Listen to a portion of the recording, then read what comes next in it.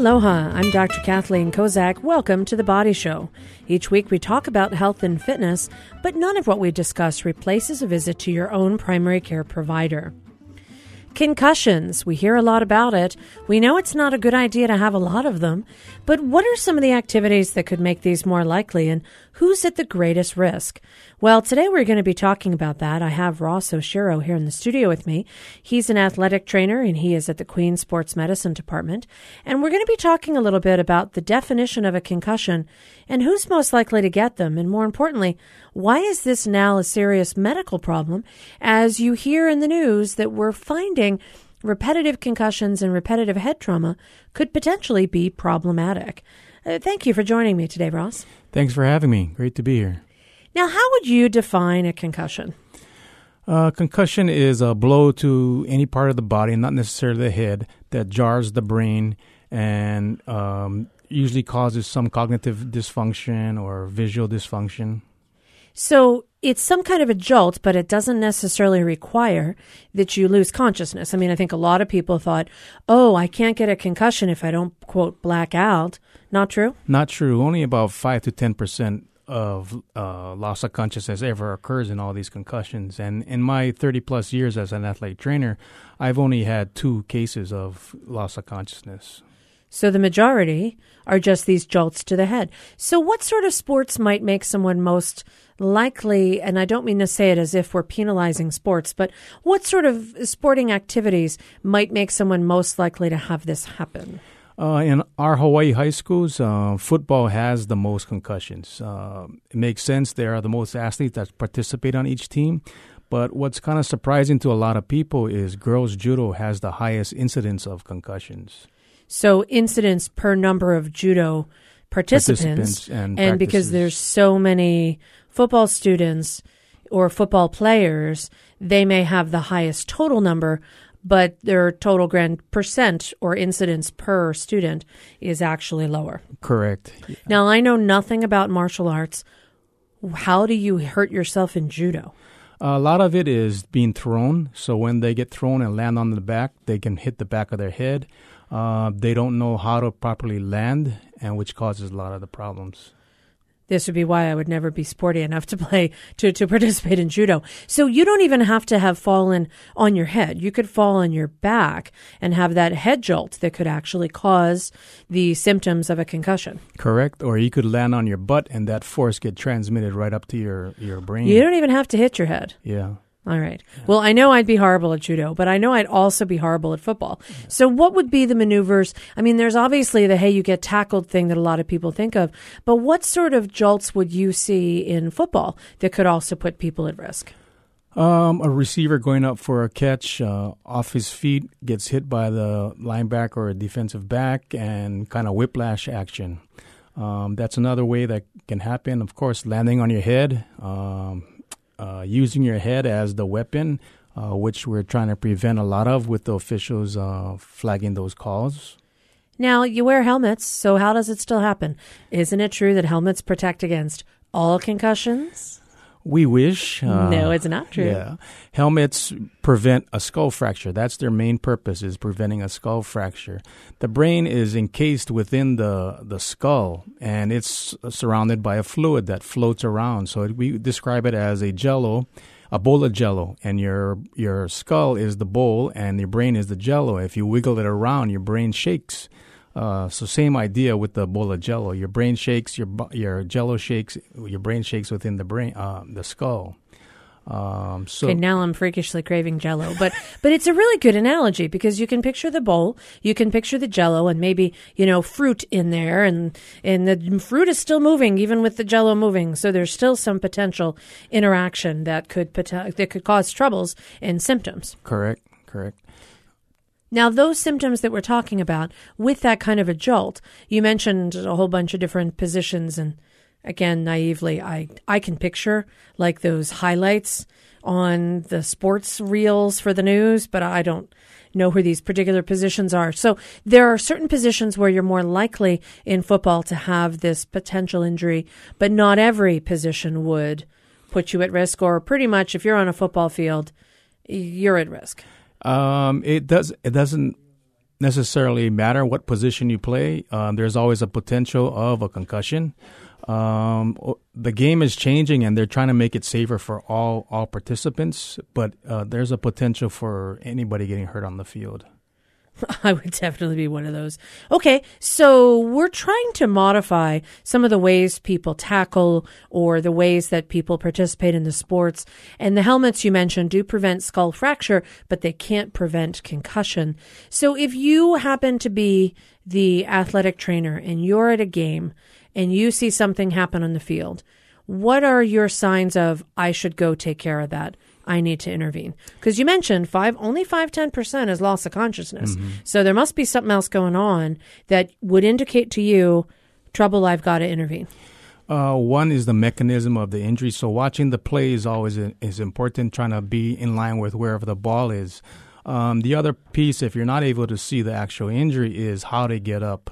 Are they slow to get up? Are they shaking when they get up, moving side to side? The other piece is a lot from how they react on the next play. So you really are watching them physically when they have this play, this potential injury, how they can recover, can they get up, can they move around, do they seem okay, alert oriented, moving all their limbs appropriately.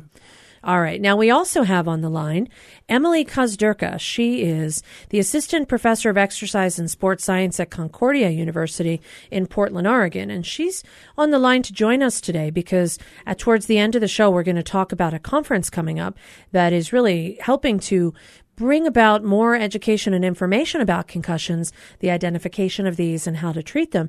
So she's on the line to share us a little bit more about some of her research. She's looking at the role of the recovery after concussion. Emily, thank you for joining us today.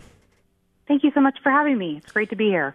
Now, we were just talking about different sports that might potentially increase the risk, so women in judo, and then also football players as the different various positions, and pretty much every position, being at risk for having concussions. And, you know, Ross was mentioning that he will often be right there on the field, watching where the ball is, seeing where the players are, monitoring them, and if there is something that looks like a potential injury, looking at the recovery of the players. What is the idea of your research? How can what you're doing help us to understand how to identify and how to treat concussions?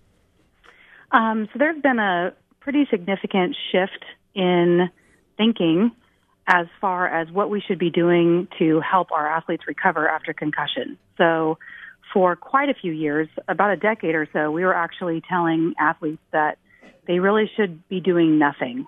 A rest is best approach. And some have even called it cocoon therapy, where we took away all activity, we took away looking at computer screens, reading, and the idea there was to rest the brain, similarly to how you would rest a sprained ankle. But recently, there's been a lot of research that has really shown that some level of activity is beneficial for the healing brain. And so we can also look at that in comparison to what we now do for those sprained ankles. If you're old like me, you remember a time when we used to actually put a cast on a sprained ankle because we felt like it should rest. But now we have very early recovery interventions where we start rehabilitation very early. And we're starting to see that more and more in the area of concussion. And so our research is really centered around using aerobic exercise as an early intervention for somebody who has suffered a concussion. And the evidence is really showing that there's a benefit to that, and those patients are getting better a little bit sooner than if they don't do anything at all. So now when you're talking exercise, I don't think you're talking homework. Well, that is another aspect of it. There's a whole area of recovery known as return to learn.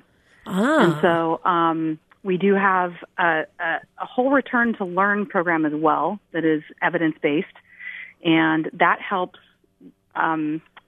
these athletes recover cognitively by doing some sort of cognitive function. And so there's the physical side of recovery, and then there's also the mental side of recovery.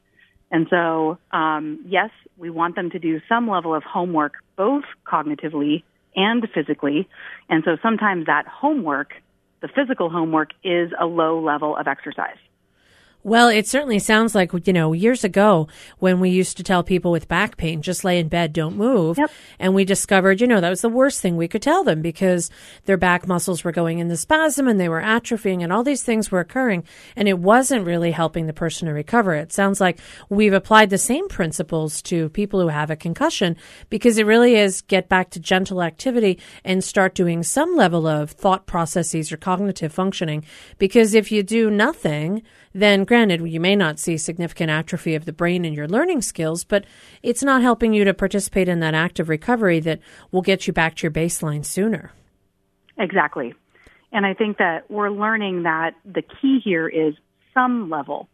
And we really don't know exactly what that level is and really when we should start it following the injury. And so that's another piece of the puzzle that our research is hoping to address. All right, I'm Dr. Kathleen Kozak. You're listening to The Body Show. When we come back, we're going to talk some more about what is a concussion, how do you get it, what do you do immediately afterwards, and some of the latest about the research on how we're improving the way that we address these events to get people back to a level of functioning as soon as possible. We'll be right back. Stay with us.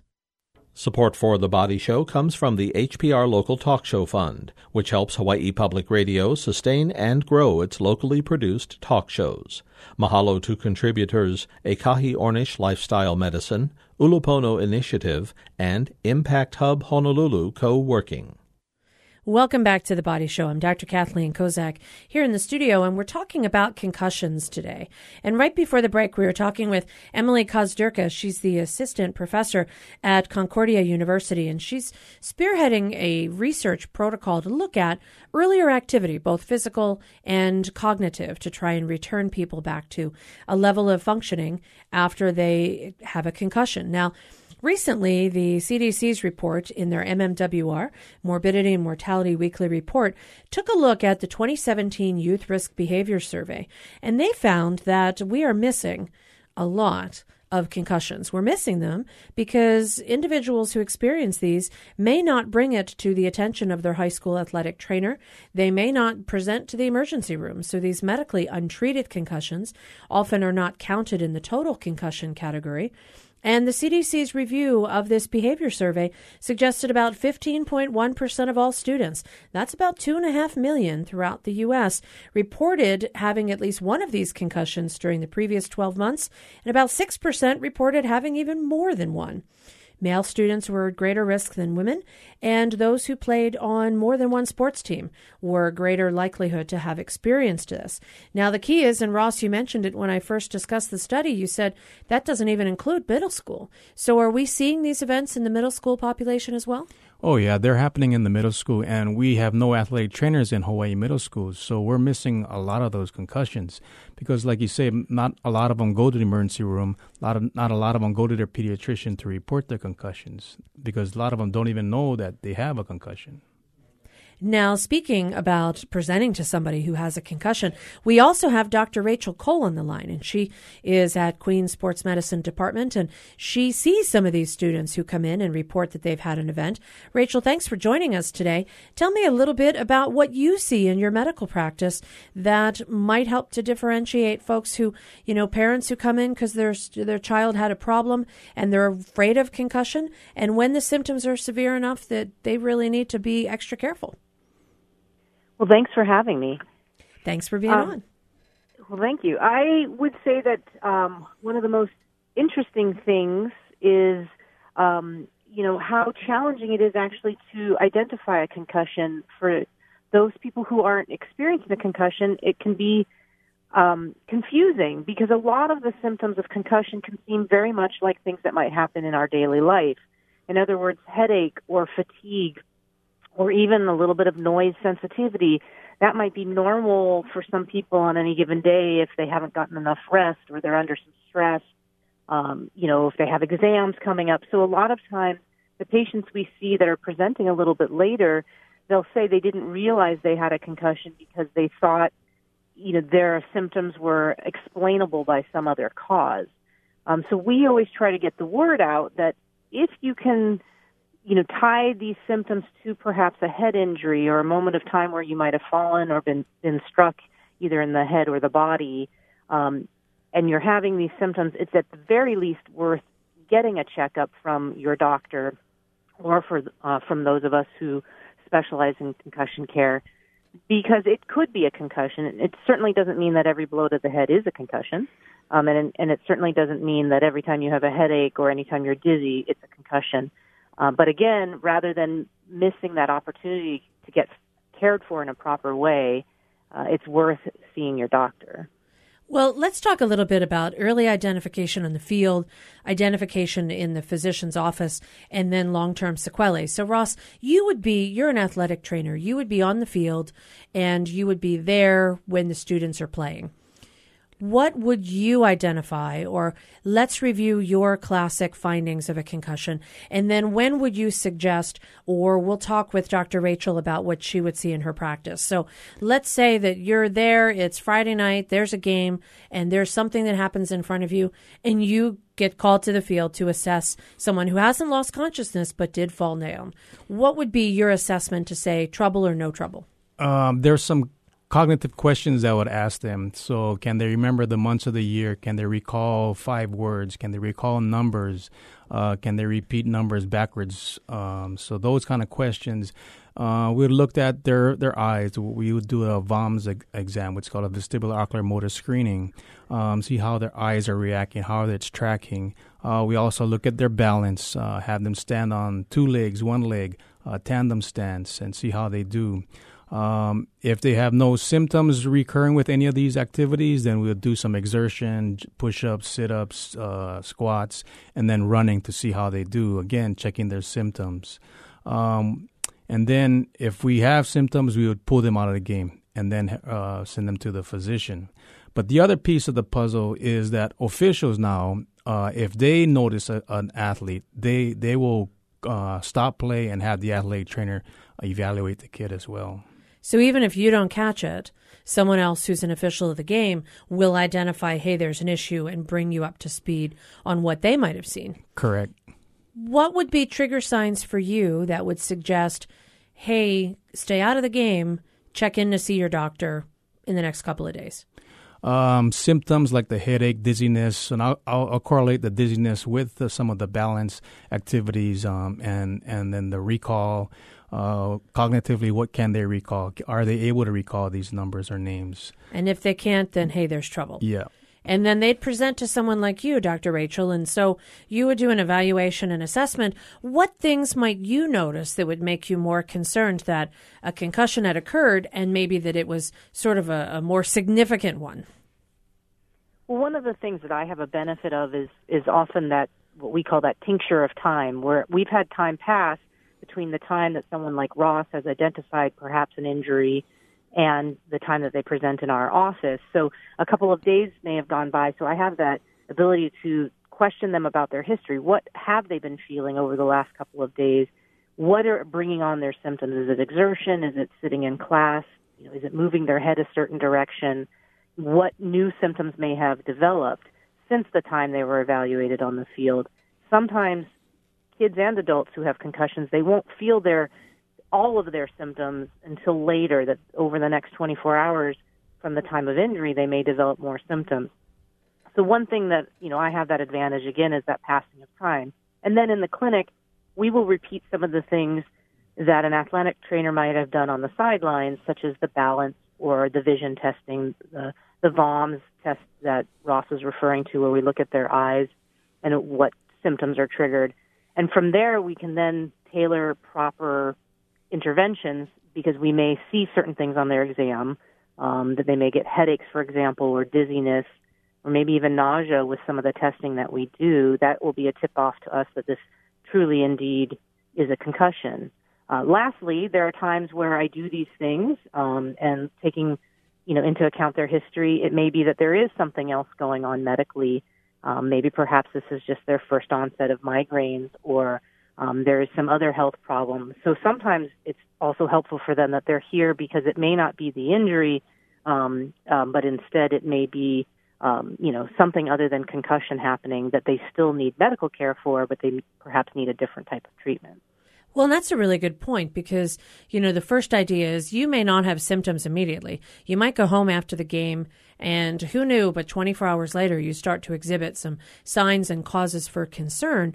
But then in addition, it could be something else that if you present to your medical professional and they say, hey, we don't know, let's send you to an expert, and Dr. Rachel, you would be one of those experts, then they may wind up having some other new onset migraine, like you said, or undiagnosed some other problem that, neck strain or something that would make them concerned. But in fact, it could have another etiology. So that's another good reason why people should definitely get checked out. I'm Dr. Kathleen Kozak. You're listening to The Body Show. When we come back, we are going to talk with our guest today about what are the next steps? So if you get identified of having this problem, what should you do? What's some of the research telling you to do? And how can folks learn more? We'll be right back. Support for The Body Show comes from the HPR Local Talk Show Fund, which helps Hawaii Public Radio sustain and grow its locally produced talk shows. Mahalo to contributors Wealth Jar, Hawaii Pacific University, and Locations. Welcome back to The Body Show. I'm Dr. Kathleen Kozak, and we're talking today with quite a few guests. We have Ross Oshiro. You're an athletic trainer in Queens Sports Medicine Department. Dr. Rachel Cole, you're also running the Sports Medicine Department over there and helping people to identify concussions in addition to a variety of other things that they might get diagnosed with. And we also have Emily Kozdurka on the line, and she's the Assistant Professor of Exercise and Sports Science at Concordia University. And we were just talking about how Ross might initially identify someone who has a problem on the field. Dr. Cole, they may be referred to you for some further diagnostic testing and to figure out if they do have this concussion. And in some cases, you might even put them on and make them exercise, see if there's symptoms in their balance or something that, they seem to have impairment with that we might not identify if they just walk into the office, and you kind of have to do some extra testing. Now, when you see folks who have had significant issues, Dr. Rachel, would you ever suggest, we were talking with Emily earlier about some of the research being done on this kind of active treatment, which is getting people back to some level of functioning so that they can participate in some exercise activity and maybe even some cognitive things. So this is kind of the latest in the research in concussion management. When you see folks, Dr. Rachel, do you often suggest they sort of get back to, these are athletes, these are young kids, get back to some level of activity, doing something that maybe is non-trauma based, that could be more related to like a non-impact activity? Absolutely. It's absolutely become a cornerstone of our concussion therapy. And you pointed out a very good point, which is that this is non-contact type exertion. In other words, I'm not going to send them back out onto the football field or the soccer field to, collide with other players or to slip and fall.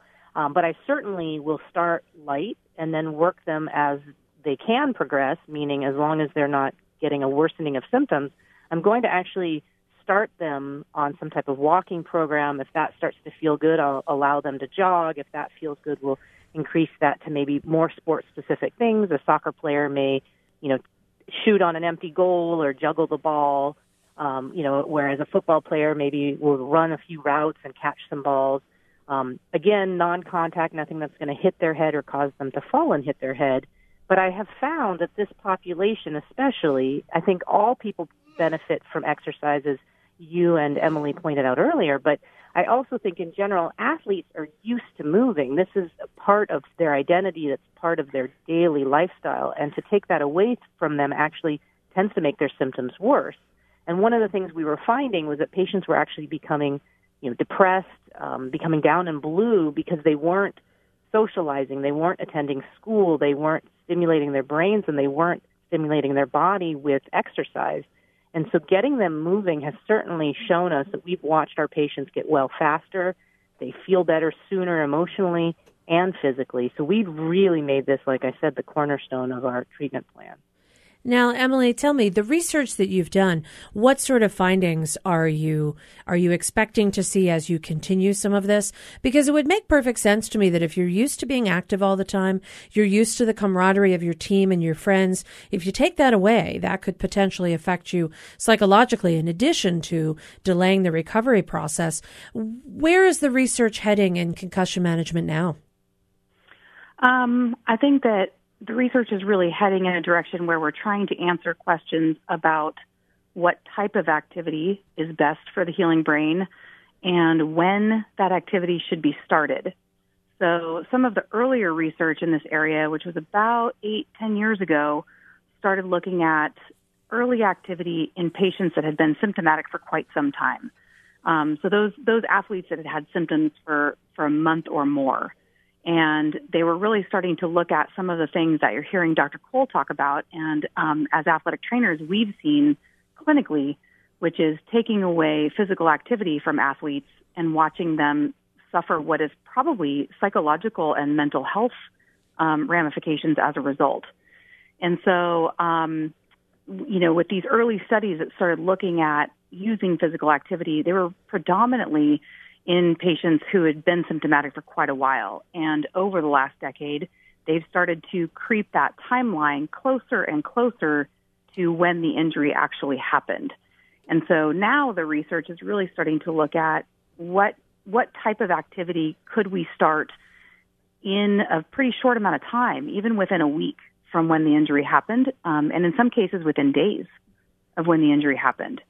So that's really where we're at now, and that's the cutting edge of this type of research. And what's exciting about the program that's there in Hawaii is that Queens Medical Center has really been on the forefront of this, and so we're hoping to shed some more light on that for the science, but more importantly for the athletes that we serve. Well, and that's certainly a goal that everybody could definitely benefit from, not just the athletes themselves, but also everyone in the medical community, the athletic trainers, and also the parents and the families of these folks. Now, you mentioned that Queens is spearheading this, and Ross, I want to give you a chance to tell us a little bit. There's an exciting event that's coming up this coming weekend, and so that's going to be really looking at getting a bunch of experts to come together to Hawaii and talk a little bit about what the latest in the research is. There's going to be some element where the public can hear about some activities maybe the day before the conference starts, and then there's going to be some other events on the 13th and 14th of July. Yeah, we have, we're calling it Concussion Week. We have a whole, almost a whole week of activities going on, starting with July 11th, we have Karen McAvoy, one of our speakers at our Concussion Summit. She's doing the Return to Learn portion at St. Louis School on the 11th and 12th from 8 to 12. And then we have a free clinic for parents, coaches, athletes on the Thursday, the 12th, at McKinley High School. It's a free event, and it's open to the public. And then on Friday and Saturday, we have our Concussion Summit at the University of Hawaii Campus Ballroom. And we have several speakers coming in. One of our keynote speakers, Paul McCrory, he's the primary author of the Concussions Consensus Statement, which is a group of physicians that came together internationally that developed the concussion consensus statements that we follow. A lot of exciting information. If people wanted to hear more, they could go to the website? Yeah, they can go to Hawaii Concussion, hawaiiconcussion.org, and they can pull up the registrations from there. All right. Well, I want to thank everybody for being a guest here on the show. Thank you, Ross Oshiro, athletic trainer at Queens Sports Medicine, Dr. Rachel Cole, also a physician at Queens Sports Medicine, and Emily Kozderka, the assistant professor at Concordia University, on the line. Thanks for sharing your expertise with us. If you'd like to hear more about this show, you can certainly go to hawaiipublicradio.org, follow the links to this show, and find some more. Our engineer is David Chong. I'm Kathleen Kozak. We'll see you next week right here on The Body Show.